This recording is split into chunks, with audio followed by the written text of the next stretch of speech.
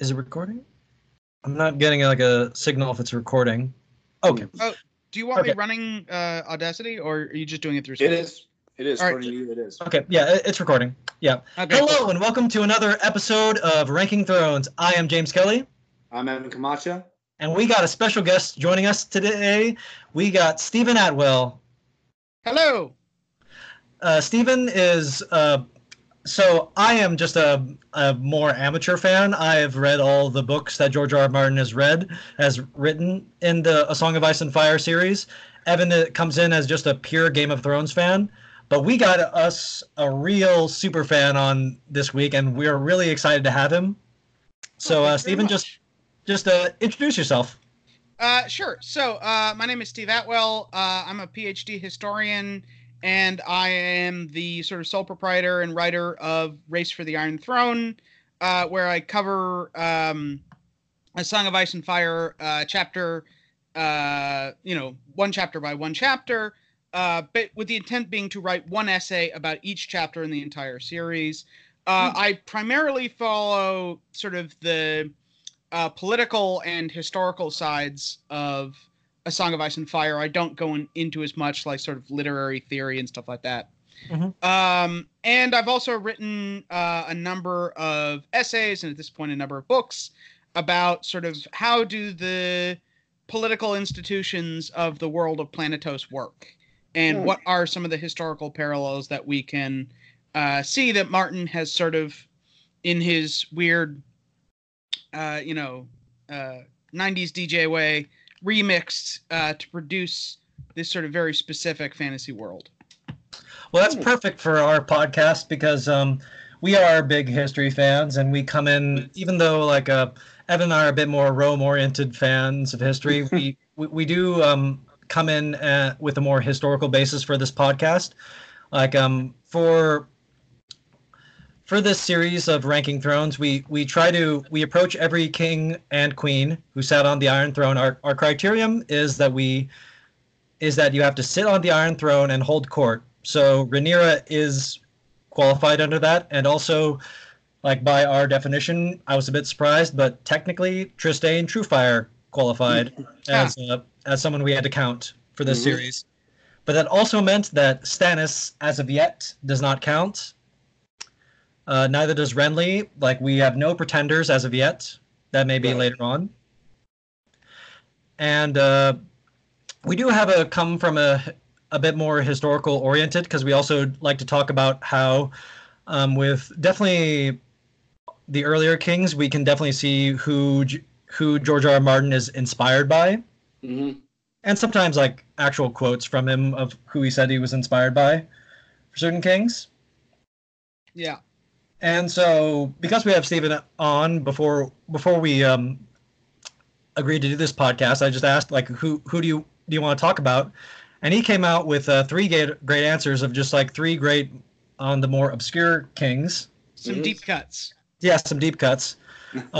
He said they like Viserys II, Aegon V, and also Jaehaerys II. And all of them are great picks. We really loved Viserys II. We think he's we voted him to give you a head down of like how our podcast works, Stephen. So we go on several 10-point categories. First category, after we go over the life of their life story, we then go into the category of the king, which is a 10-point scale of just like how, and we measure how well they did as just a king, just making decisions that were for the betterment of the realm. Then we do the category of the warrior, another 10-point scale where we discuss just how good were you at making, just leading and also being personally a fighter. And so sometimes like we give points. We gave a lot of points to Aerys the First, even though he was not at all a fighter. He appointed the right people to fight his wars, so we gave points for that. Interesting. And so, yeah, that's important because, like, if you are a good delegator, like that matters more when you're a ruler. Right. That didn't give him full marks, though. No. I mean, we also gave good marks. It's kind of like what Tywin says. He says a wise king knows what he knows and knows what he doesn't. So If you're not a fighter, don't fight. Yeah. That's our attitude. Then we have the fun category of madness and misrule, where we just judge how they did, like how many big mistakes they made, and how much was it also just a bit insanity. Mm-hmm. And that's also a 10-point scale, but it's not a negative scale because this is all just technically a fictional world. And then we have a 5-point scale of the portrait, where we just judge how they looked as a king, if they really matched and looked like a king in our eyes.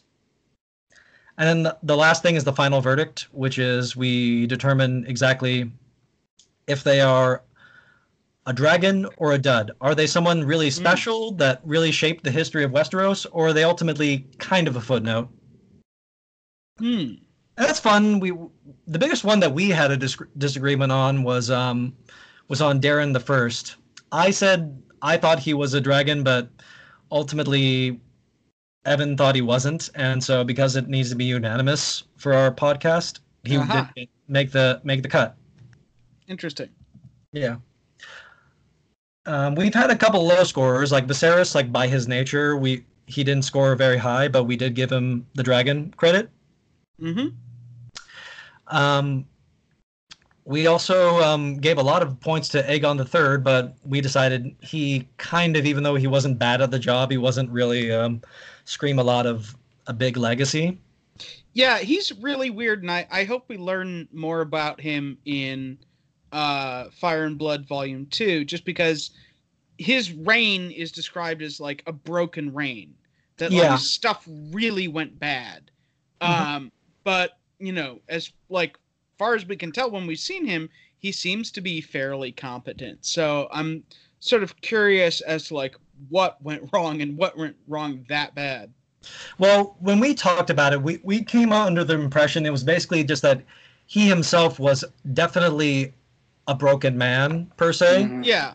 But at the same time, like, we gave him points of, like, considering how much he had been through, he did astonishingly well with what he had. Yeah, I mean, you know, look, you know, he's certainly, you know, deserves credit. He's not up there with, say, Henry VI or, hold on, I always forget this. Which of the French kings? Charles VI of France, the one who thought he was made of glass. Like, there have been kings who, like, you know, they have nervous breakdowns and they can't come back. Whereas, you know, Aegon III has always had a certain kind of... Poor George III. Poor George III, yeah. Yeah, I mean, George, you know, he had a relapse. You know, he had this sort of weird middle period where he made his way back and then, you know, succumbed later on. Yeah. But, you know, Aegon III, I've always thought had a certain... you know, I was wondering in terms of like historical parallels, like a certain kind of like Abraham Lincoln style of like manic depressive, but someone who can, you know, keep it in check long enough to be, you know, effective. But, you know, again, we don't know a lot about what was going on during his rule. Absolutely. Yeah. I mean, well, the other thing I said, like, we could talk forever, like, about any of these kings. I think the other thing about him, at least, was like was that getting to one of your choices, like it definitely also comes down to like he had one of the greatest hands of the kings and one of the greatest men of Westeros, Viserys, at his side to really like overcome his faults. Right. Yeah. Of like, if Viserys was not there, like Aegon, Darren, and especially Baelor would have just, like, their reigns would have been disastrous. Yeah, and, I mean, you can even see this with, like, the Regency. Like, we know what you know, the government of Westeros looked like before Viserys, you know, got his chance to be the kind of calming, you know, force, the sort of stable pivot around which policy could be made. So I imagine it would have been basically like continuing like that. Yeah. Oh, absolutely. I think so too. So just getting into the fun. I mean, your call, Stephen. Like, I'm down just because you have such wonderful theories. My first introduction to Stephen, just as a full disclosure, was listening to the wonderful podcast Unspoiled, and we'd love to have the Unspoiled people come if they'd like to on our show.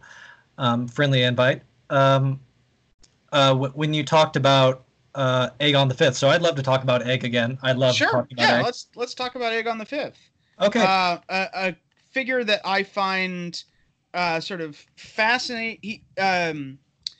There's a phrase that was used of, I believe, George Washington, that he was the American Sphinx. That no one could really, it was very hard to get a handle on him. And in some ways, like Aegon the Fifth, I find the sort of the Westerosi Sphinx, because we know, in broad strokes what he did, but the historian me is deeply frustrated about not having the details, because he has all of these sort of small folk reforms, but we don't know what they included. And there's sort of a huge array of possibilities, in terms of like historical parallels. Absolutely. So I've spent years writing about, various kind of reforming, mostly Kings of England, just because I think that's the most likely source that Martin was working from. Yeah. But, it could be anything from abolishing serfdom to expanding, legal and judicial rights to, town and city charters to, abolishing the right of pit and gallows to, who knows what. Yeah. But all that we're told, like, we get the broader kind of political climate when we get that phrase that he was described by lords as a bloody-handed tyrant intent on depriving us of our God's given rights and liberties, which is pretty much what the aristocracy of Europe described any monarch who tried to put any limits on them whatsoever. Yeah. So Evan and I, we really liked him for that. It was like saying that's a good sign that he actually cared about the people. Yeah, and that was one of the sort of. Do you go into the show at all? I mean, we do. We talk about it because, like, every episode, I ask Evan if he can tell me, just as a non-book oriented fan, if he knows anything about these kings.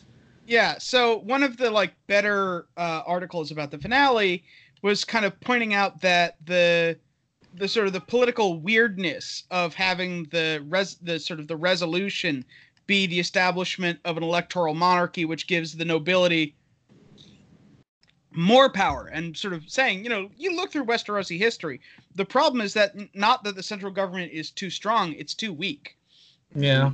That it's not capable of really restraining its overmighty vassals. Mm-hmm.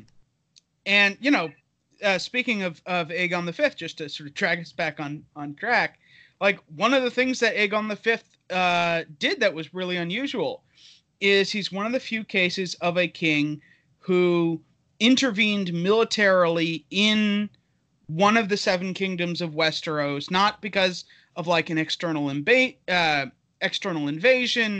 or a rebellion against the crown, but because Tytos Lannister could not keep the king's peace.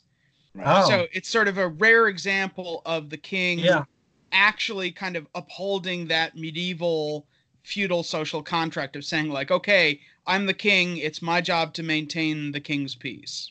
Which that cost him the life of which one? No, not Jaehaerys. The youngest one. Aemon Targaryen. His son Aemon. Yeah, that one. Yeah, it's a shame. I mean, yeah. He definitely is an interesting character, and I mean, he's definitely the biggest, next to obviously Daenerys. He is the most developed that Martin has really gone into for a king. But I mean, Stephen, what do you think? We talked about this a little bit early on, and you already mentioned some reformer kings. But I said, definitely, Egg is definitely one of the more interesting ones he doesn't seem to have any, direct, parallel that I could exactly pinpoint. Yeah, I mean, so... The one that I thought of immediately that he seems the most like, in terms of both, story structure and a little bit, the legend of being a reformer king is the legendary, but he is somewhat based on real life, of King Arthur. Yeah, I was gonna say that was my first jumping off point. Is that the half a peasant thing, the sort of, that really, fits in with Arthurian myth, where the whole point is that you're supposed to have this hidden monarch who, lives a life of a peasant and therefore is humble and not overly proud and understands his people, and then he'll be discovered, and then everything will be hunky dory, which is kind of interesting because it makes me wonder to what extent Aegon V influenced Varys at all, and his whole model of what a perfect prince should look like. Well, definitely if we look at and this is spoilers or non-spoilers for Evan, because this is a wholly different from the show. But definitely with Aegon VI, or Fagon as Reddit has dubbed him. Or I prefer the newest version of this I've seen, Young Grift. Yeah. Oh yeah. Well, I personally think he is who he says he is, just because I can see it possibly playing out. But at the same time, even if he's a fake, I do like some recent theories. I think it was to name drop. No, not Davis Fingers. The other great chapter by chapter podcast. Girls Gone Canon. That one. Nauticast. Yeah, Nauticast theorizes that that's part of the charm of theoretically when we get it, and we're patiently waiting. George R. Martin, you're not our bitch, we're your bitch, as Evan figured out. That even if Aegon is really a Blackfire, and even if he isn't even a Blackfire, it's the people don't care at this point. Right. And considering that they've already said Joffrey is king, it's and Tommen, it's we don't care as long as he's not a horrible monster. Yeah, well, that's the whole thing with him being the Mummer's dragon. Is it really is more about what people believe than the actual literal, substantive truth. Yeah, and Varys, to his credit, he definitely, from what people have interpreted, he is training him to be the next Aegon V. Of he is raised by peasants. He is not really ever known luxury. He's definitely gotten the better version of what Viserys and Daenerys have had for he's desperate upbringing. I would push back a little bit. I mean, he's been raised by nobility, right? John Connington is still a nobleman. It's more that he just you can see Varys trying to find some sort of middle ground, which is that he understands that okay, he needs to be able to do the noble thing, right? He needs the right education. He needs to be a knight. He needs to be trained in the Faith of the Seven. He needs to understand history and all this stuff. But then he also needs to know what it's like to be poor and to be hungry and to be afraid. Which is all getting back to Egg, which was what Dunk recognized, and people Dunk very much had a simpleton mind for when it came to politics, but when it came to people, he understood people very much so. Yeah, and he just knew that Egg was well, he already had all the kind of lordly training he ever needed in his years before he met Dunk, and he just said well, look, as we talked about in that wonderful moment in the Hedge Knight. It's just Aerion and Darren, they got all that luxury, and that didn't make them good people, though. Yeah, it's one of my favorite monologues in Martin's work, because I think it does, I think it speaks to a certain truth about the way that inherited wealth and privilege kind of have this corrosive effect. You can be a good person, individually, morally speaking, but it really does warp you a little bit, because you're not you know, your perspective is limited and you're not used to dealing with consequences. And, you know, Egg, God love him, you know, he saw what life was like for, you know, 95% of the population in a way that really no one else in his family ever had before. Yeah. Well, that's what makes him like very much qualified to be a king. And yeah. Okay. Although it's, you know, again, getting back to that like whole thing of him being seen as a bloody-handed tyrant, like it's interesting that that was the major political weakness that made it him so unlikely to become king in the Great Council of 233. Yeah. And like one of the like mysteries that I hope gets a little bit unraveled is like what was exactly going on at that Great Council, because, you know, we now know that like Bloodraven was murdering people under safe, you know, after offering them safe escort. You know, there might have been some weird like Blackfire attempt to like get elected to the Iron Throne. We don't know what happened to like a lot of the other candidates. Like there's this big asterisk around his nephew Maegor. Oh, well, like to be fair, like he was Aerian's son, and they named him Maegor. Yeah, but like literally, we don't know what happens to him. Like, yeah, absolutely, yeah.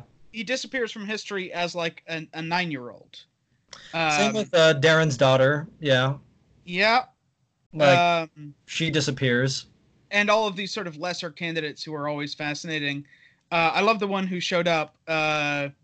Like all these people who show up with like forged paperwork from some of the earlier ones, just because, you know, that really was like a problem that the Middle Ages had to deal with. It's like we think of identity theft as a very modern problem, but like imagine a world in which, you know, no one's got social security numbers. There's no way to check who anyone is. There's no DNA test, so it's like yeah. So, you know, there were some amazing cases like of con men who like persuade people that they were, you know, the king of Portugal.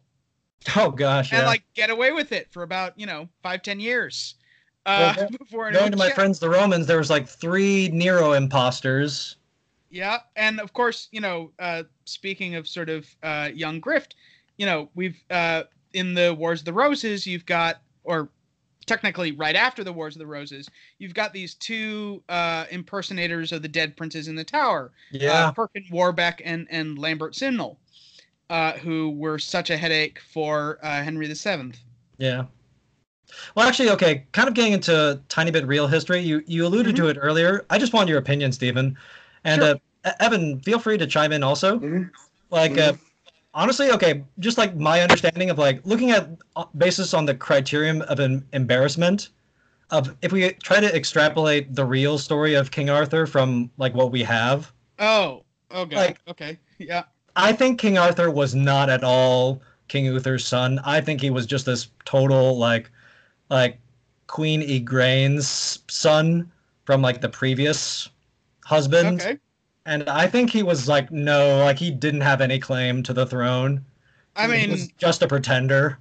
I mean, to be honest, like depending on which version you go to, like the whole, you know, thing of him being a Pendragon at all is a relatively late addition to the story. Yeah. So you go back to the earliest, you know, all we know is that, you know, there's this guy, you know, Arthur, and he supposedly fought the Saxons at the Battle of Badon in a text that was like 300 years out of date.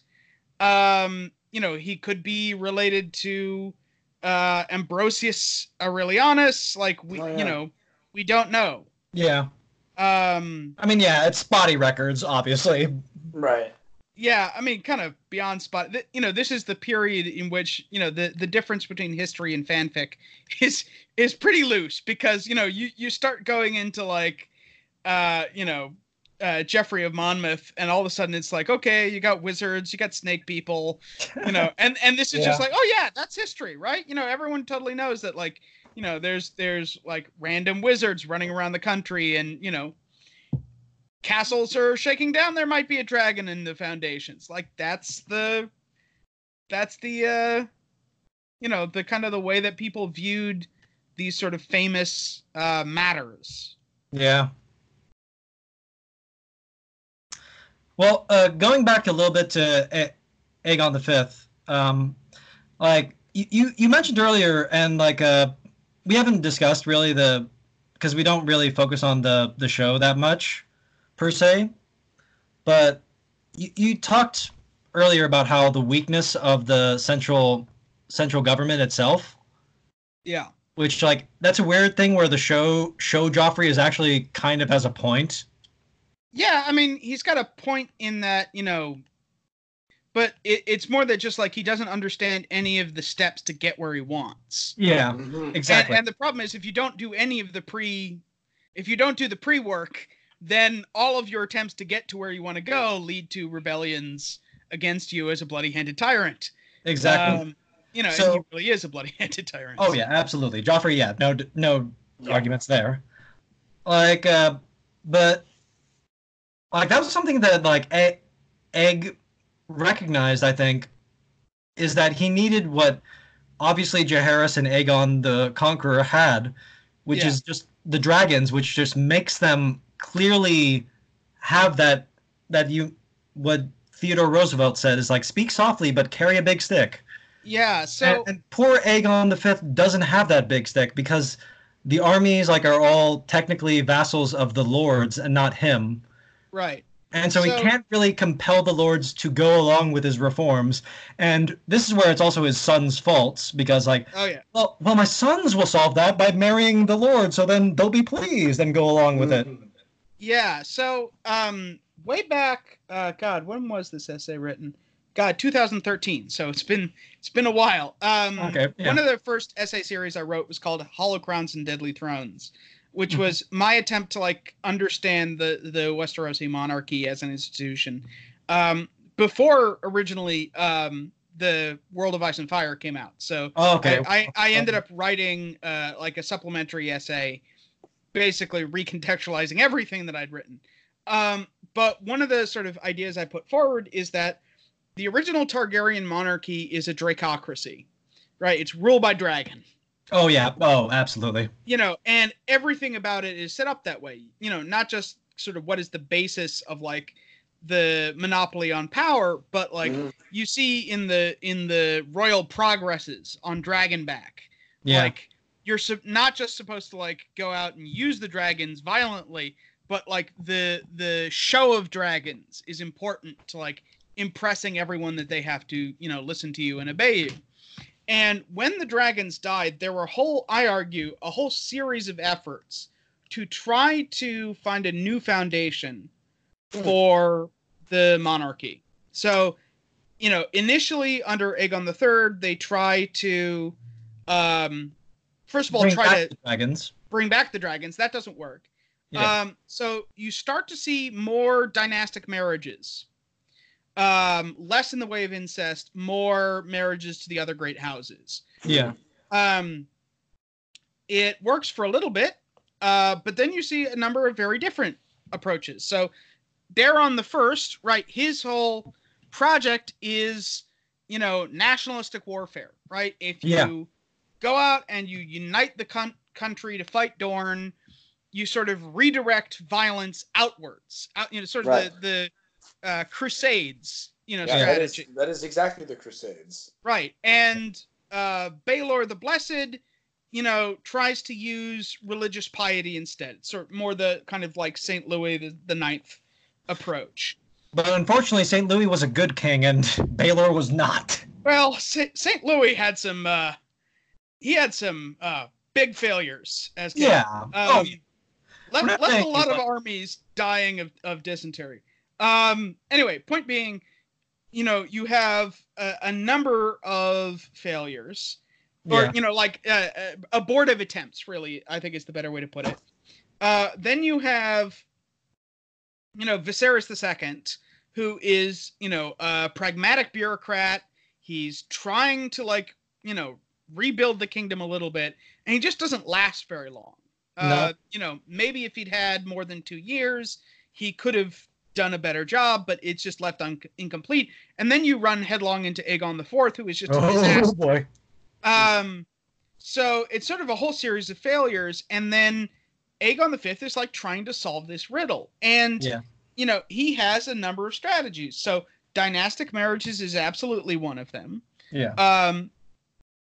And, you know, sadly, I think the doom of his reign is trying to go back to that original solution of dragons. Yeah. You know, and that's the problem, is that, like, he doesn't have the means to force compliance anymore. And, you know, especially after the Blackfire rebellions, like, now that, you know, the king is not just the sort of is not the unquestioned ruler of Westeros, when there's a whole other alternative. Yeah. You know, you can't necessarily you know, issue your decrees and have them stick, even if, you know, you show up with a royal army all the time. And we know that Aegon V spent most of his reign, you know, in his saddle, putting down rebellions, you know, one after the other. Yeah. So one of the things I said, like, that Evan came to really like about me, and what I really think is, full bias disclosed, is that Aegon V was probably the only king named Aegon who was really worthy of that name, and was really similar, I think, to what we know of Aegon the Conqueror. Of that, from all that we know, like, Aegon was a great military leader, but he did not like fighting at all. Right. Like, and he really would have rather not have been a wartime leader that his kind of father wished to be. And he basically strikes me as just like that. But what you talked about of just like the tragedy of him is that, and what we talked about before we started recording, is like the great tragedy is that we talked about it, is like his sons. Oh gosh, his sons, and where like the personal characteristics come into this system of monarchy, and why the monarchy is so flawed is because of that. You don't have a bureaucracy to defend against personal defects. Right. Of that, like, and I'm kind of like, and Evan, you chime in if you want, but like, I'm forgiving more of Duncan than I am of Jaehaerys. Yes. And like Duncan is just like, well, Dad, I want to marry who I want to marry. And Aegon is just like, son, you can't marry a peasant.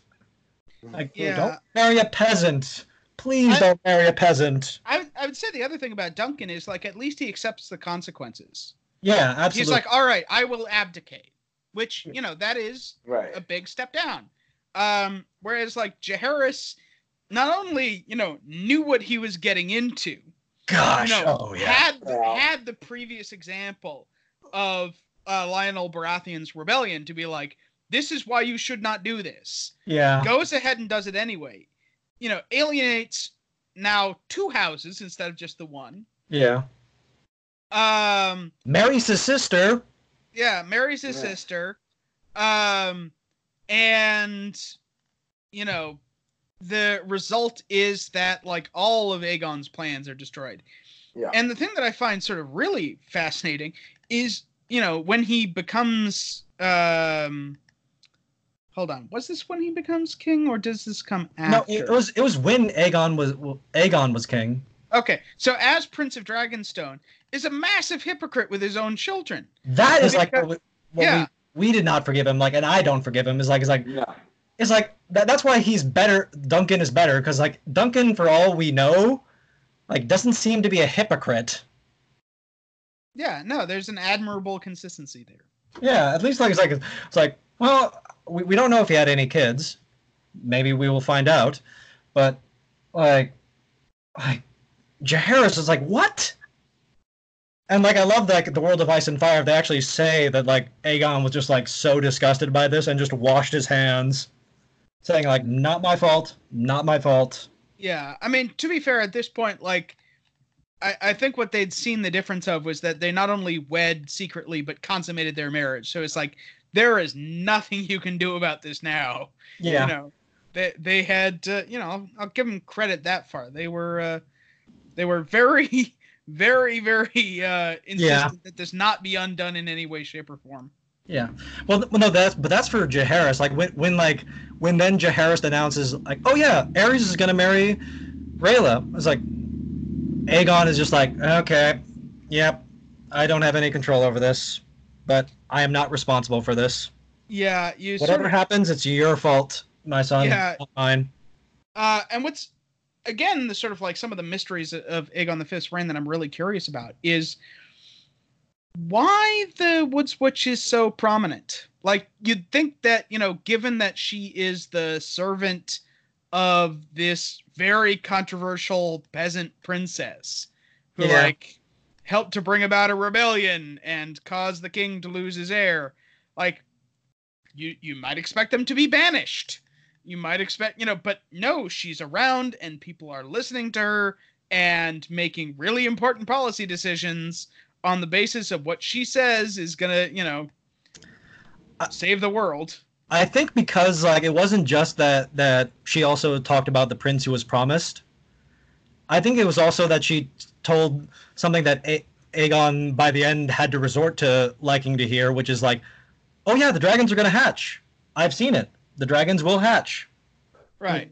And going into your theory, which I'd love to hear you talk full about, is Summerhall, which is like she also did say the uglier side of like probably, which is something Martin has like very wonderfully trolled about us, all book readers and fans in general, is like, what does it take to hatch a dragon egg?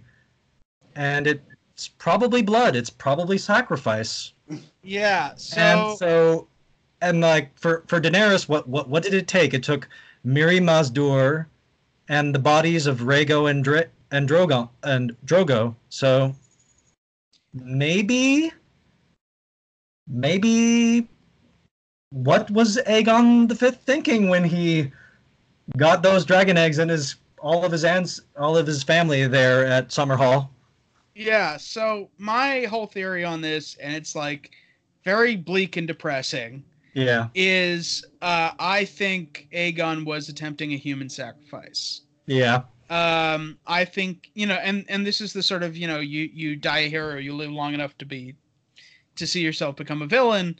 Mm-hmm. You know, I think he was at the point of desperation and, you know, thought that there was no alternative. And it's this very much this question that Martin keeps asking throughout the series, you know, what is the life of one child against the whole realm?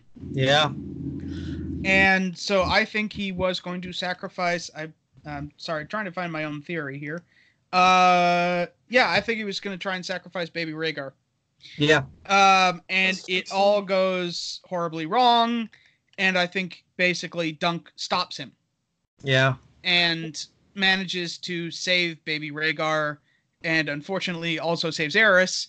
And which is like part of like where Martin doesn't like, he will never let being a hero, like a full hero of, I think one of the brilliant moments in the World of Ice and Fire, and like just in the regular books, because he did it previously in A Dance with Dragons, is that like Barristan the Bold's greatest moment of heroism ever, of like the defiance of Duskendale and what he did, is for the most unworthy and horrible of kings. So it's like, you were such a great hero and you were the perfect example of what the Kingsguard is supposed to do, but you did it for the most unworthy of kings. So it's like, it's kind of like, what's the balance? Yeah, that's sort of a running thread too, because like, who's the greatest King's Knight of all time? Right? It's Aegon Dragon Knight. Who does he die saving the life of? Yeah. Aegon the Fourth, the unworthy. Yeah. You know, he doesn't get a chance to die to save, you know, Daeron or Baelor or like anybody who might be worth a damn.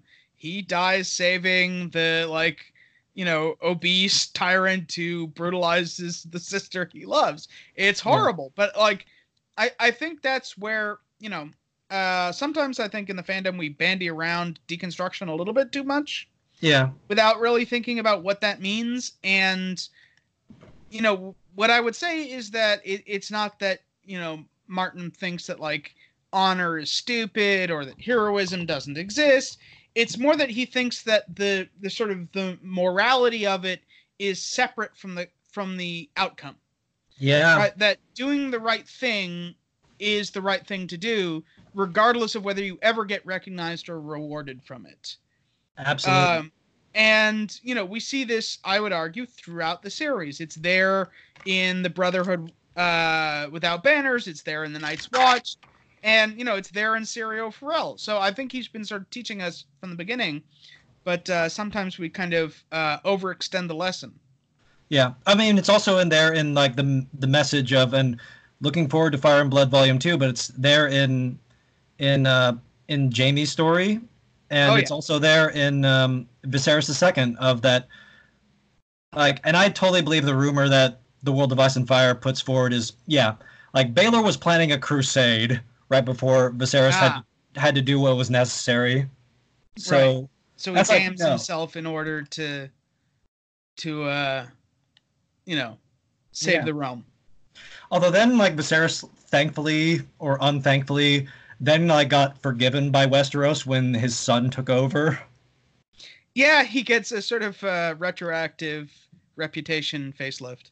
Yeah, and was like, oh, wait a minute. Even if what he did to Baelor, that was still way better than his son. Yeah, Robert gets the same thing. It's funny. I'm currently writing my essay on Arya 6 of A Storm of Swords, which is the big duel between Beric Dondarrion and the Hound. Oh, yeah. And one of the things that's really interesting in that is that, like, the Brotherhood without banners have made Robert Baratheon into this, like, mythical good king. Yeah. Who would, who's all about justice and the realm. And Sandor Clegane is there, like, he didn't understand anything if he couldn't fight it or fuck it. Like, what are you talking about? Yeah. And that really does get to, like, the sort of the two natures of the king, right? There's, like, who the person actually was, and then there's who everyone believes them to have been. Yeah. And, it's a little bit like the man who shot Liberty Valance, right? When the facts become legends, sometimes you print the legend. Yeah, absolutely. Well, I mean, hey, that's part of, like, getting into, like, why Martin's a great writer is because, like, that the two-pronged thing of that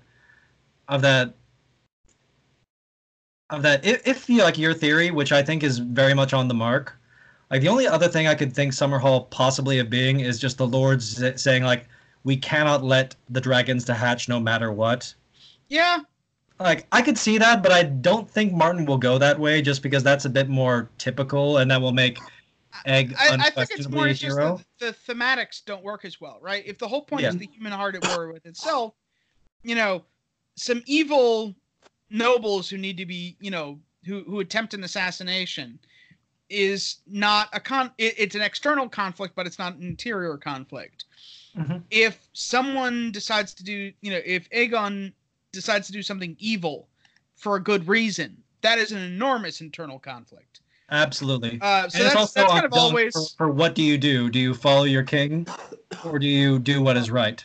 Yeah, and that's why I always sort of say, like, if you're trying to figure out, like, what's going to happen or what theory makes the most sense, I think that, like, two rules of thumb always to go with are, what is the most kind of like outlandish, depressing, violent version on the one hand, and on the other hand, where do you get the most human heart at war with itself?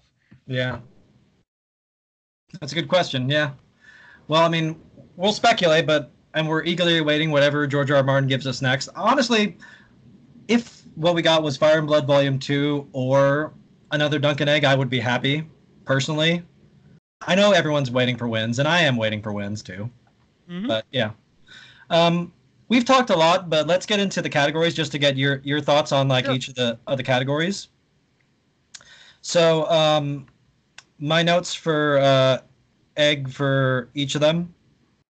In the category of the king, he ruled for 26 years, so he automatically gets 26 points for that. Okay. And you deserve every point for every year you ruled because it is very hard to rule consistently. Yeah. And so after that, then, though, the category is in my notes. He and Sir Duncan helped end the Second Blackfire Rebellion without it being a war. At the age of 10, he cowed a lord into submission and caused another to flee. Which, that, I think, is something that was, like, I didn't understand the first time reading and really appreciating, was, like, of why I think Bloodraven immediately took notice of Egg. And I kind of think a little bit, like, my own theory. I think Bloodraven might have kind of helped make sure that Egg succeed to the Iron Throne. I would agree. Although again, did attempt to kidnap him. Yeah. What? Oh, the other lords? No. I'm saying like Bloodraven was like gonna kidnap him to force Maekar into compliance, and then sort of changed his mind. Absolutely. Oh yeah, totally. Yeah, because he didn't trust Maekar, but yeah. I mean, that is so awesome though. Like for a moment, just if we can sit back and appreciate it. Yeah. I'm just like that. Like he's 10, and he's just like suddenly brought in front of these lords, and they're like, and he doesn't know what's going on either. And he's like, "Oh, my father sent me here as a spy, and like we know what you're doing, so surrender now." Yeah, it's a very impressive bluff. Yeah. So yeah, way to go. The next one for notes I put on. He was beloved by the people and brought reforms that were to the people's benefit. We do not have details of these reforms, but they were not popular with the lords. So yeah, the great mystery and why we need. I don't know, like that's the one thing. I don't know how much George R. R. Martin will want to do of Fire and Blood Volume 2 for Egg's rule. Yeah, I mean, so I think the big question mark there is like, how much does George want to save for his Dunk and Egg stories? Because that was the same thing with Fire and Blood. A lot of the stuff that got cut out of Fire and Blood was like the Reign of Aegon V and Summerhall. Because he wanted to save that. So, it's possible that we won't get much. But, if George wants to, like, sit down with some historical, experts to, like, help him decide what these reforms are, call me. Yeah. Well, I mean, I'm sure Elio and Linda do know what happened at Summerhall, but I think they're also smart to, like, not say. Yeah, but... Yeah. Barristan the Bold thought he was the only king that he served that was worthy of being king. Mm-hmm. Yeah, I mean, like, Barristan the Bold, that is, like, part of his greatness and his tragedy is that, like, none of the kings he served under really were worthy of like, as great of a Kingsguard as him. Yeah. Like, Jaehaerys was like, mediocre king at best. And like Robert and like Aerys, we know how bad Aerys was. Robert, I think, gets a bit of a bad rep. Like he was much more competent king than he really gives credit to himself for. But still kind of middle tier. Yeah, middle tier at best. Yeah. Like no. He was no Jaehaerys. And then like Joffrey, and then like yeah. And we'll see where Daenerys falls in that category. Yeah. Although we kind of have a hint of where Martin may be taking Daenerys down. Maybe. I have a whole theory about events in the final season being swapped around in order, but which I think changes some of those implications. Yeah. I can see that. I can see some people have said that like Daenerys will go down that path, but it could just be that she goes down that path also because there's already another new king on the Iron Throne that people love that's calling himself Aegon Targaryen. Yeah. Oh, definitely. And so it's like what? No, I'm the real Targaryen. It's like, well, he says he's the real Targaryen, so. Yeah. It's more than just like my thinking about King's Landing is, we know that like Martin thinks that the Army of the Dead is the threat. Yeah. And that means it'll probably happen last. And so, you need King's Landing to be this thing that, like, is where Daenerys looks into the abyss but doesn't fall in. Oh. Because, like, she's still got more she's got to do. So you can't completely throw them into villainy. Yeah. We'll see. Yeah, I mean, there's all kinds of speculation about, like, how long does Barristan have? Yeah. is he going to make it out of Marine? Question mark. No, I don't think so. I think he's going to make it. He won't go the way he went in the show, obviously. But I don't think so. I think Marine is kind of it for him. Mm. And he'll still have faith in Daenerys, but then like that'll be kind of what losing Jorah in the show is a little bit, of just more and more of just losing the people that she trusts, and just alienation. Yeah, I could see that. But we'll see. He had the potentially disastrous rebellion of the Laughing Storm end with a single trial by combat. Right. Which, that's really clever and brilliant. And he also wins. He fights well in the with distinction in the third Blackfire Rebellion, and ends the fourth Blackfire Rebellion very emphatically is the wrong, decisively. The fourth Blackfire Rebellion, that's some more of a for the warrior category. Yeah. But like in terms of like that, of like what will be put in for the king category, is he crushed the fourth Blackfire Rebellion, Lord Lionel's uprising, and an uprising led by the men known as the Rat, the Pig, and the Hawk, all very decisively. Yeah. And so, like, there were definitely wars in his time period, but they all ended so quickly and in a Jaehaerys-like fashion that they don't seem like wars. Mm-hmm. So, what would you say, Stephen? Like, what would you give him out of 10?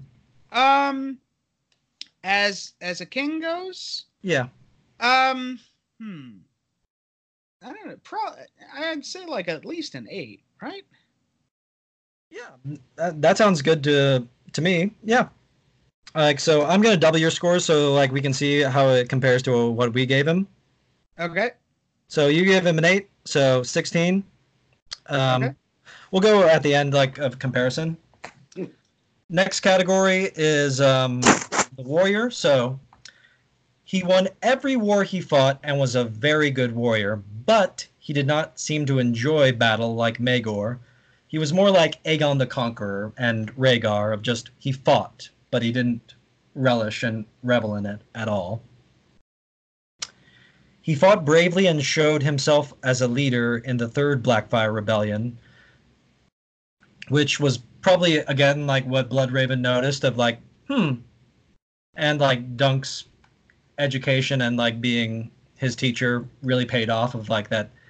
This is him showing his qualities of being a worthy king. Yeah.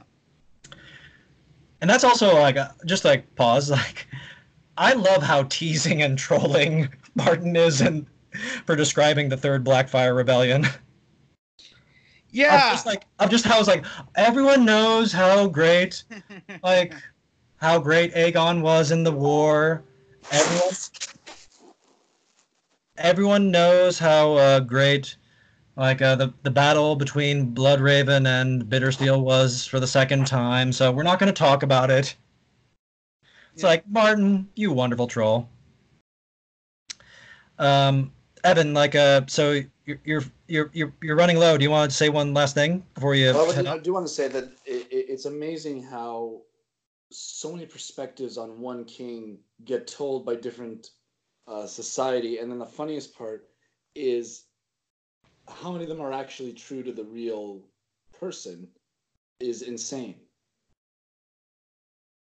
Yeah, very true. Well, that's the fun of history. Mm-hmm. So, thanks for joining us, Evan. Yes, I'm going to have to sign off, guys. Enjoy. I look forward to hearing the rest of this amazing analysis. Okay. Nice to meet you. Nice to meet you as well.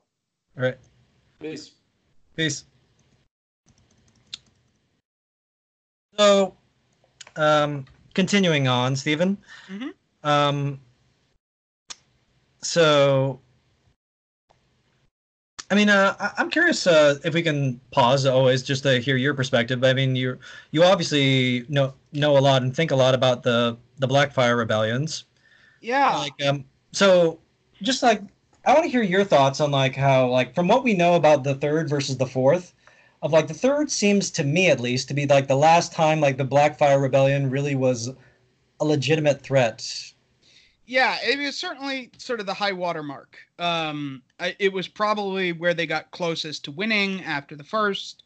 It's when they seem to have the most support. I mean, you know, I wrote a whole essay series about the Blackfire Rebellions, but like, you know, you definitely see that, you know, because of the reign of Aerys the First, you know, like there were a lot of people with grievances against the monarchy. Legitimate grievances. Yeah, with legitimate grievances, and that always kind of is good for a rebel faction. Whereas, you know, by the Fourth Rebellion, you know, I think there's a lot that we don't know about bad luck. It does seem like that they sort of didn't necessarily land in the best place and may have gotten a little bit screwed over in terms of some of their supporters. But, you know, they get shut down very, very quickly and have to leave almost immediately. So for me, at least, what I read into of the scant information we get is that Egg becomes king during one of the worst times to become king of a brutal winter. Right. But they say that Egg really went out of his way to make sure that everyone did not suffer during this winter. Yeah, and that's the thing is, you know, a lot of this stuff is more symbolic is not the right way, but like demonstrative. Yeah. Right. You need to show what side you're on. And, you know, Egg, like that was never Egg's problem, was showing what side he was on. Whereas I feel like with Aerys the First, like there were, you know, genuine question marks about like, did he actually give a damn about anybody who wasn't a book? Yeah. I'm kind of like, when we look at him, I'm just questioning, like, why did he even accept being king? Why didn't he just abdicate? Like, why? Yeah, there's a lot of questions about that. I mean, one possibility is that, like, he was really into occult stuff. Bloodraven wanted him to be king. So, you know, they worked out some sort of quid pro quo about, like, look, you know, as long as you run everything so that I don't have to, you know, and, like, you help me out with my weird, you know, arcane research, then fine. Because I think a lot of this did have to do with like, who Bloodraven wanted to be king. Yeah. Not as much, you know, what Aerys the First himself wanted. Yeah. Well, I mean, obviously Bloodraven is the, like, it's rumors, but like the rumors are right. Like Bloodraven is the king, but kind of like from a hindsight, like it would have been so much better if they just had made Maekar king right then and there and Bloodraven's hand. Like the realm would have been so much better off. Yeah, well, I mean that's the thing, and I've talked a little bit about this when oh god, I was on some podcast and we were talking about the Mystery Knight. Like, you know, there was this period where, you know, all of the sudden, you know, the royal court shifts from being, I mean, basically with the Great Spring Sickness, you know, you have like one set of advisors, you know, dominated by various Dornish factions, and then all of a sudden, boom, everyone's dead, and like Bloodraven is the only one with any influence. Yeah. And you've got senses that like the High Septon and Maekar are not happy about this situation. And they're like completely frozen out of political power. Yeah. And it's all happens, I think, within about a 3-year period. Yeah. So, you know, and in that period, like Bloodraven basically sets up a medieval police state. You know,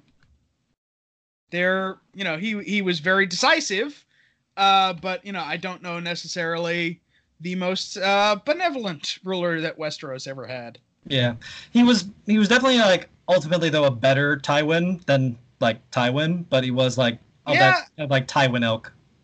I mean, you know, I think he had a little bit less of Tywin's attitude, like, you know, for all that Tywin sort of pretends that he's sort of cold and calculating, like, you know, an inch below the surface, he's just this like massive ball of insecurity. Yeah. And that sort of drive, you know, that kind of emotion really actually does drive a lot of his actions. Whereas I think, you know, Bloodraven really was driven by this sort of very, you know, in a lot of ways, this kind of cold realpolitik, often sort of too cold for his own good. Oh, definitely. Because like, what we talked about it, but like the execution of Amy's Blackfire was like on paper that makes sense, but just like in reality, that's like no, that's what caused the fourth Blackfire Rebellion. I mean, As, it makes sense in like in the very short term. Yeah. If you're trying to like prevent more civil wars from happening, it's actually the wrong thing, because when you start to go down that route of no one can trust anyone, then all of a sudden you're in a war of all against all territory. Absolutely, yeah. So what we're saying, basically, to get back to the point, is like the fourth Blackfire Rebellion strikes me. It's both a combination of Egg and Dunk and all his people there being just brilliant, of just, we know where they're going, let's hit them right now.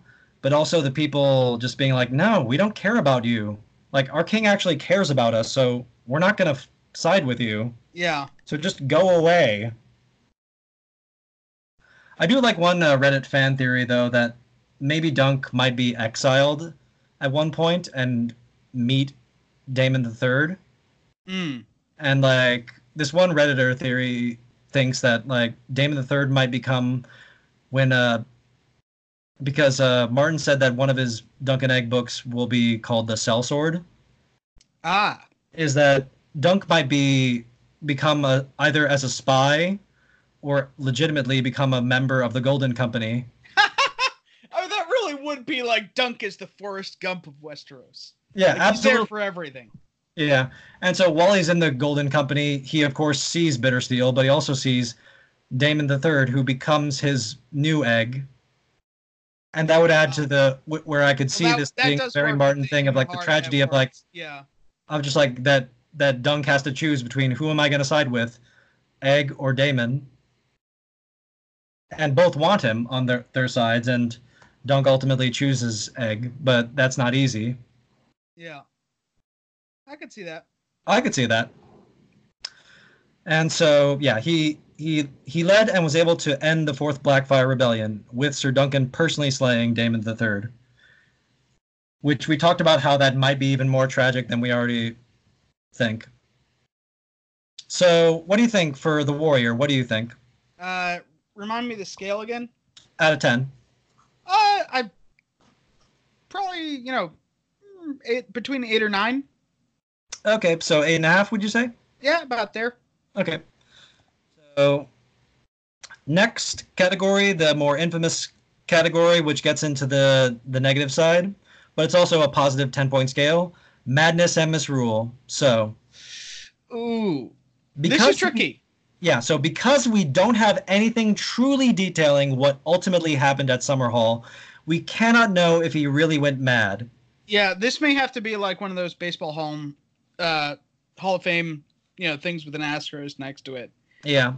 Because it could be 10, it could be 0. It's very hard to say.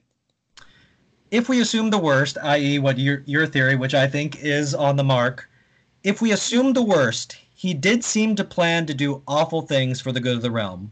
Right. Like, it's not like that kind of Tywin, like for the Tywin / Stannis sacrificing Shireen for the good of the realm. This is like legitimately, I am going to do this because then I will have dragons and then I can push forward my reforms. Right. It's sort of, dragon madness, but for a purpose. Yeah. The best version of dragon madness. Right. You can argue his unwillingness to force his sons and daughter to marry who he wanted to caused great discord for the realm. Right. The lords hated him, which is important. Although I think that's a positive. Yeah, I do too. But it's like, well, they hated him for all the right reasons. Yeah. Given that this is the sort of thing that I always say about like anyone who asks me, what time in history would you have liked to have been alive? I'm like, look, everyone thinks like in their past life they were a king or a queen or a high priest or whatever. It's like 90, your odds are really good that you're going to be a dirt peasant. Absolutely. So always consider, that perspective. Yeah, absolutely. So hopefully you live under somewhat a ruler who actually cares about the dirt peasants, even remotely. And although a peaceful man at heart, his reign was plagued with wars and rebellions. And Stephen, are you there? Yeah. Okay. And he seems to embody the difficult reality, and I think this is quintessentially George R. R. Martin, is he seems to embody the difficult reality that a good man is not necessarily a good ruler. Yeah. Which is like Aegon the Fifth, Robert, Ned Stark, all these men are like, and like Sir Barristan, they're all like, and even I guess Jon Snow ultimately, with what happened in A Dance with Dragons, like these are good men, but they're just maybe they're not cut out for the job of ruling. And Egg of all the ones I've listed is like definitely the one that has more of like the qualities of being a ruler. I think maybe Jon Snow also. Yeah. I mean Robert too. Like Robert definitely like when he was being a wartime leader, it seemed obvious he was like, this is the perfect man to be our king.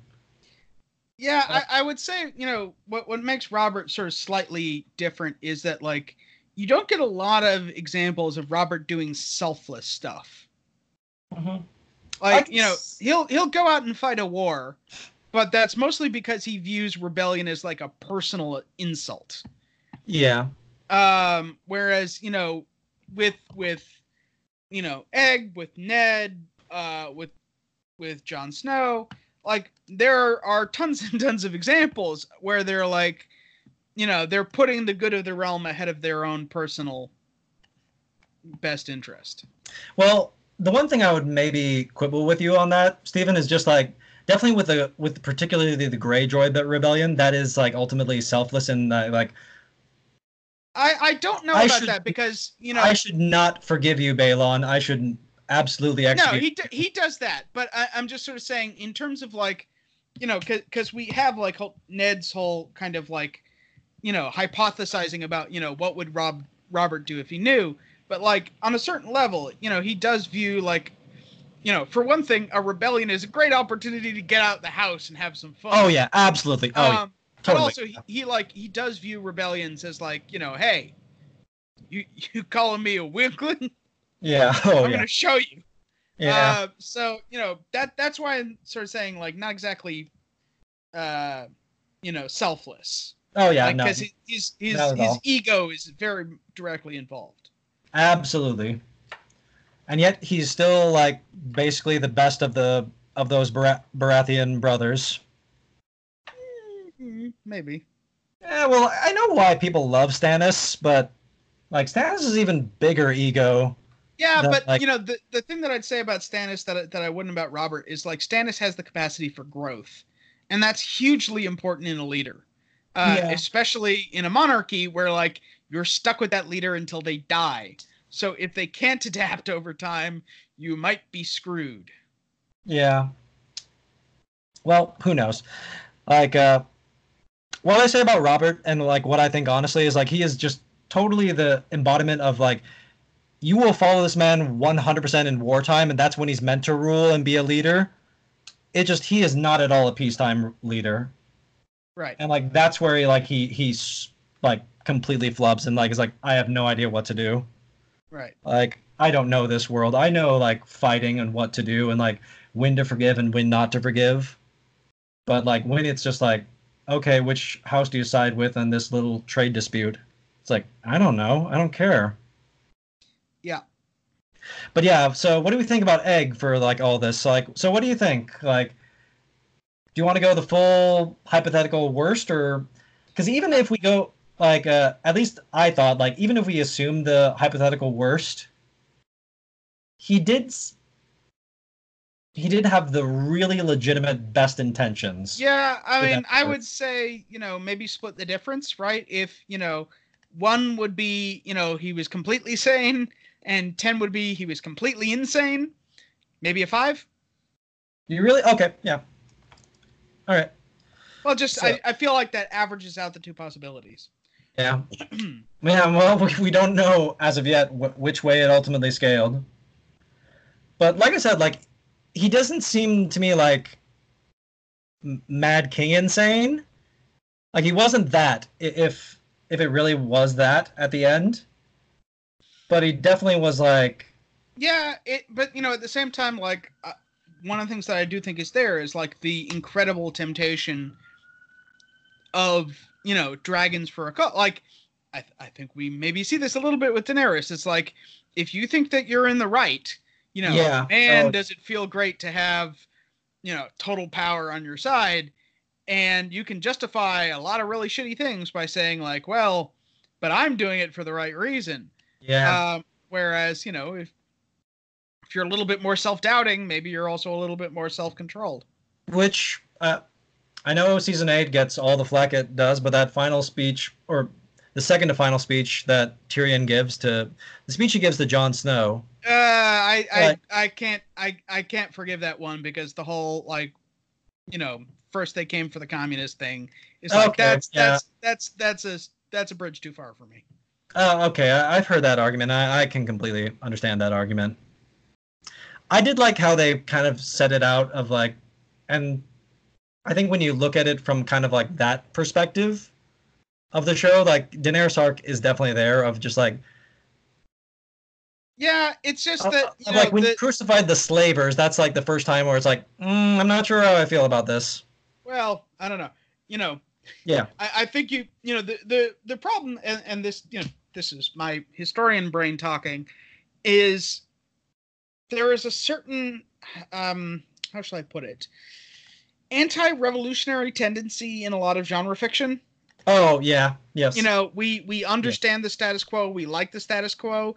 What is harder to see is the sort of the violence embedded in the status quo. Yeah. And this is where, like, I think to myself, like, well, okay, but there was the guy who was, crucified in the Plaza of Pain in Astapor. Yeah.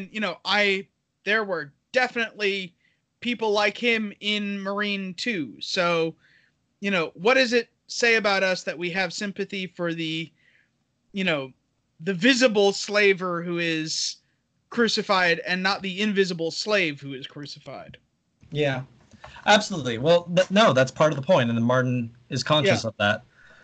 And so, and this is why I think this will play out much better if it goes that way in 1,600 pages of books. Right.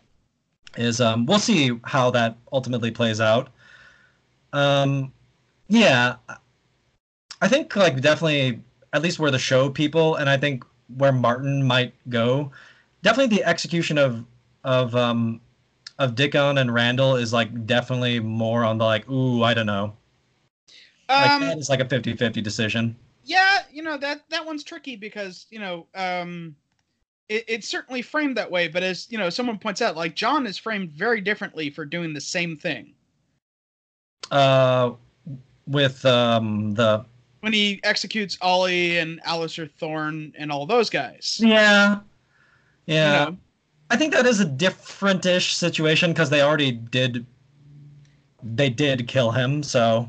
Yeah, but they had been fighting, on behalf of House Lannister, and had betrayed their direct overlords, the Tyrells. So yeah, I don't know. Like that one's a little bit. I feel more ambivalent than it sometimes gets given credit for. Yeah, well, no, it's supposed to be an ambivalent moment though, because I'm with you. Like I can go either way on that decision, of like, well, they're unarmed and like they're already defeated, but right. It's like you need to make a point. You can't be like a pushover. So I don't know. Yeah. Well, I mean, we could talk forever about the show and like their decisions. Yeah. Getting into just the fun, like lighter category, I'm sending you over like the image from Westeros.org of Egg, of the category of the portrait. So out of 5, what do you think? It's not a great picture. It's a little bit, what it reminds me of is like someone who has a really sudden growth spurt. Oh. And doesn't their body hasn't quite adapted itself fully yet. I'll send you the other one. Like this one's from from The World of Ice and Fire. Yeah, that one's a bit better. Yeah. He's aged into his looks a little bit better there. Okay. Out of 5, what do you think? I would go with like maybe 2.5 for the first one, and maybe like 3.5 or 4 for the second. I'll go with a nicer one, so 4.5. Yeah, fair enough. Like the first image, I'm fairly sure I've taught this kid in one of my classes. Okay. So, maybe not the cloak and the purple and yellow, but yeah. So let me get my calculator out and let's tally up what your score is, and I doubled it so we could compare it to what Evan and I scored. So 26 for category of the king. You gave him 16 for the category of the king. Mm-hmm. 17 for the category of the warrior. 10 for just madness and misrule, because again, we don't know how much it really ultimately went. Yep. 9 for the category of portrait, and so that gives him a score of 78. That's pretty darn good. And where did we land on Aegon the Fifth? We gave him that's surprising. Okay, no, never mind. We gave him a little bit higher. We gave him 84.5. Yeah, but that's pretty close. Yeah, that's pretty close. So 78. Yeah, it's pretty close. And your score is still like, he still scores pretty damn high on the list. For our scores, he's third. He's only behind Jaehaerys and Aegon the Conqueror. Yeah, that sounds about right. And yeah. Fun category we discussed beforehand, like, and this is especially for Evan, but like, we got all those potential spin-offs coming out. Like, do you think Aegon the Fifth is cinematic? Yeah. I mean, I unfortunately don't think he's going to be one of those, because I don't think they want to do an unfinished George R.R. Martin series again. I think probably not. Also, I think a little bit, getting into it, I have heard like there's like a little bit of like a rights thing where he sold the rights to Westeros and he sold the rights to like a Song of Ice and Fire, but he didn't sell the rights to Dunk and Egg. Aha. So like that's why like there's references to like Sir Duncan and Egg, but I think that's why they haven't done like history and lores about Dunk and Egg in the special features. I see. And so like I think that's something that Martin has flat out said, like, well, like theoretically anyone else can buy the rights to Dunk and Egg, but he obviously wants it to be HBO. Right. And like personally, like the 3 novellas we have can make just really good like HBO movies. Yeah, that's kind of what I was thinking, is that they're very I don't think that they would make like a good 10 episode season, because they're shorter stories. Yeah. But I think they're, very nicely paced for like a good, nice, nice movie. I wonder how they would cast, like, the harder role to cast obviously is Dunk, just because like his height is a big component. Yeah, you need someone big and beefy, and also good at like. Because here's the thing, I think it would be very easy to play Dunk as stupid. Yeah. I think he's closer to someone who is he knows he's not very well educated, but like when he thinks deeply about something, he is actually capable of quite a lot of profundity. So I would imagine you'd need to think very long and slow about, Yeah. What kind of person you want. Also, the egg thing. I mean, as we saw with the main cast from A Song of Ice and Fire, from Game of Thrones, like, you need to be very careful about the kids that you pick, because you don't know what's going to happen when puberty gets a hold of them. Oh, absolutely. Well, Harry Potter, all these series when it happens. Yeah. And well, that is like theoretically though the movie format is a bit easier for like, okay, now we got like, and presumably they have more books to go off of, but it's like, okay, now we got we're gonna go 15-year-old.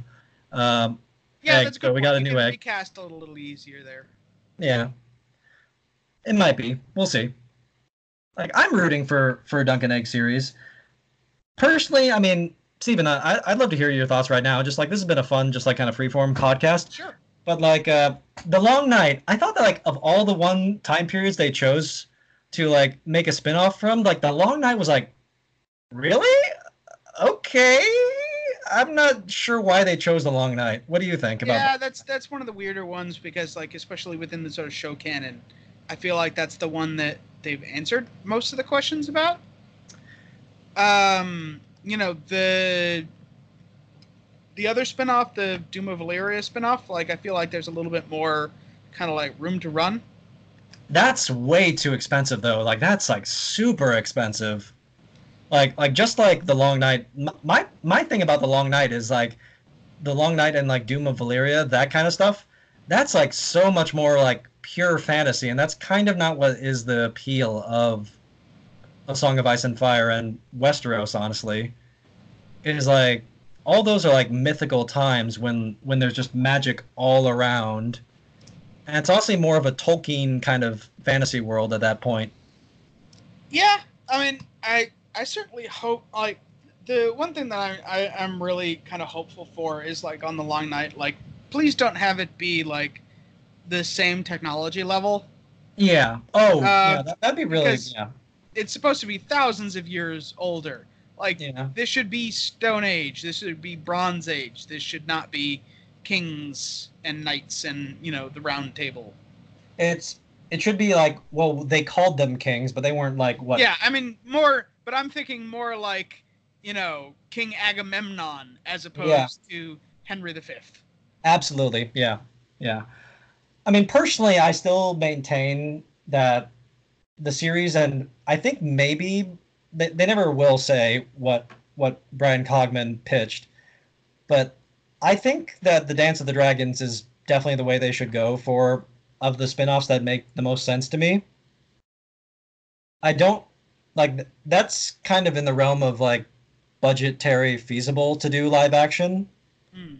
and like it's like familiar but at the same time different. Like Right. that's what I'm rooting for. Plus that just like that's my favorite kind of like dark historical period that would be great to do. Mm-hmm. Yeah. So I mean we'll see. We'll see. I mean, hell, I'd love to see a Blackfire Rebellions, but no one's going to do that. So. Yeah. Well, Blackfire Rebellions that would be interesting because they're like at that point like, and I don't know what would you do, Stephen? Like except for Bloodraven, there's basically no magic at all. It's just pure medieval at that point. Yeah, I mean, you've got Bloodraven, you've got Shiera Seastar,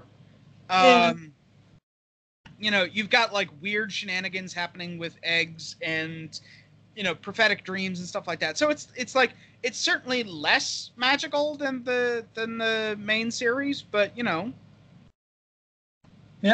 Well, I mean, like what I love about Blackfire Rebellion series would be just like that like Daemon is not like evil.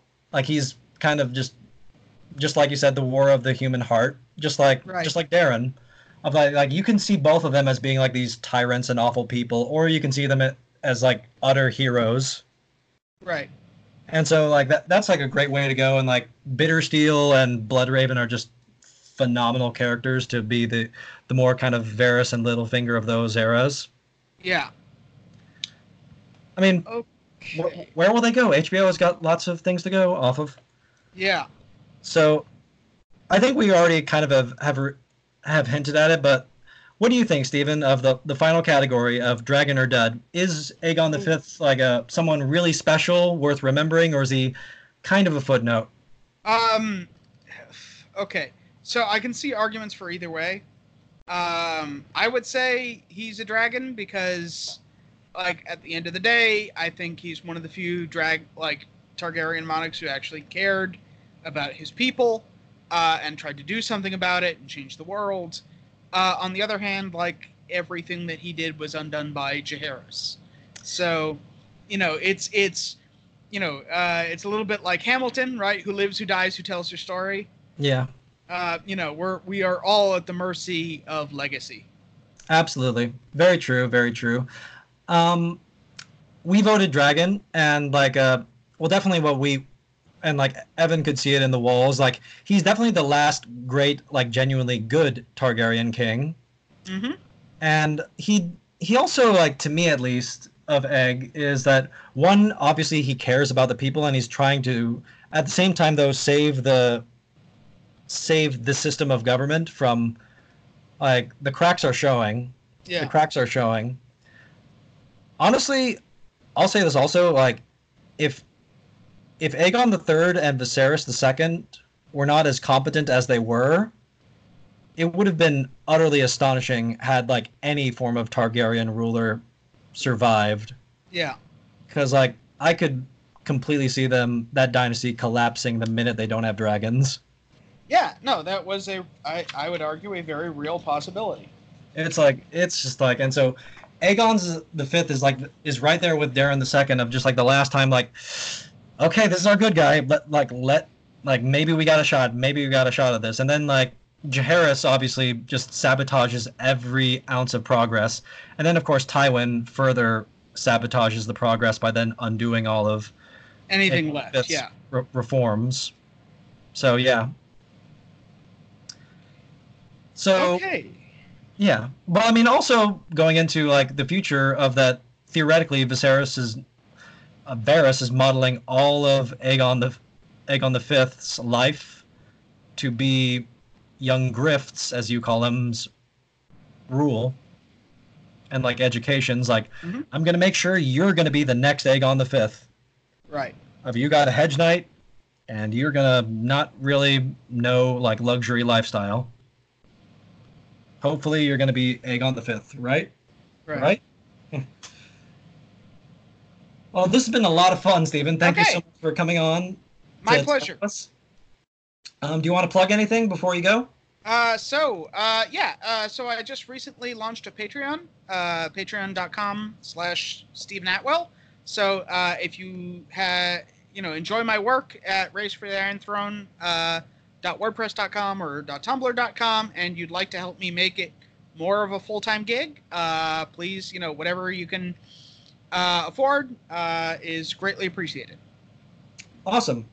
Well, I don't normally plug myself, but I'll do it for this one occasion. I also am a comic book writer in my fun free time. That's great. And you can thanks. And you can check out my comic Grim and Gritty on Comixology.com. And on Amazon.com, you can see the first volume of my series Caligula Imperatore Insanum. That's a lot of fun. All my comics are not for kiddies, just like this podcast. So. Yeah, I would imagine that a comic about Caligula would be a little bit hard to keep to a PG-13. No, it can't be done. So thank you so much, Stephen, for coming to join us. This has been a lot of fun. My pleasure. And see you guys next week. We'll be continuing to rank the kings who sat on the Iron Throne. And pretty soon, Evan and I are going to have our own Dance of the Dragons. We're going to compete and square off all the dragon kings and determine which one was the particularly special one, which one was the real, truly greatest of the kings. So stick around and we'll see you then. Thank you so much. Bye-bye.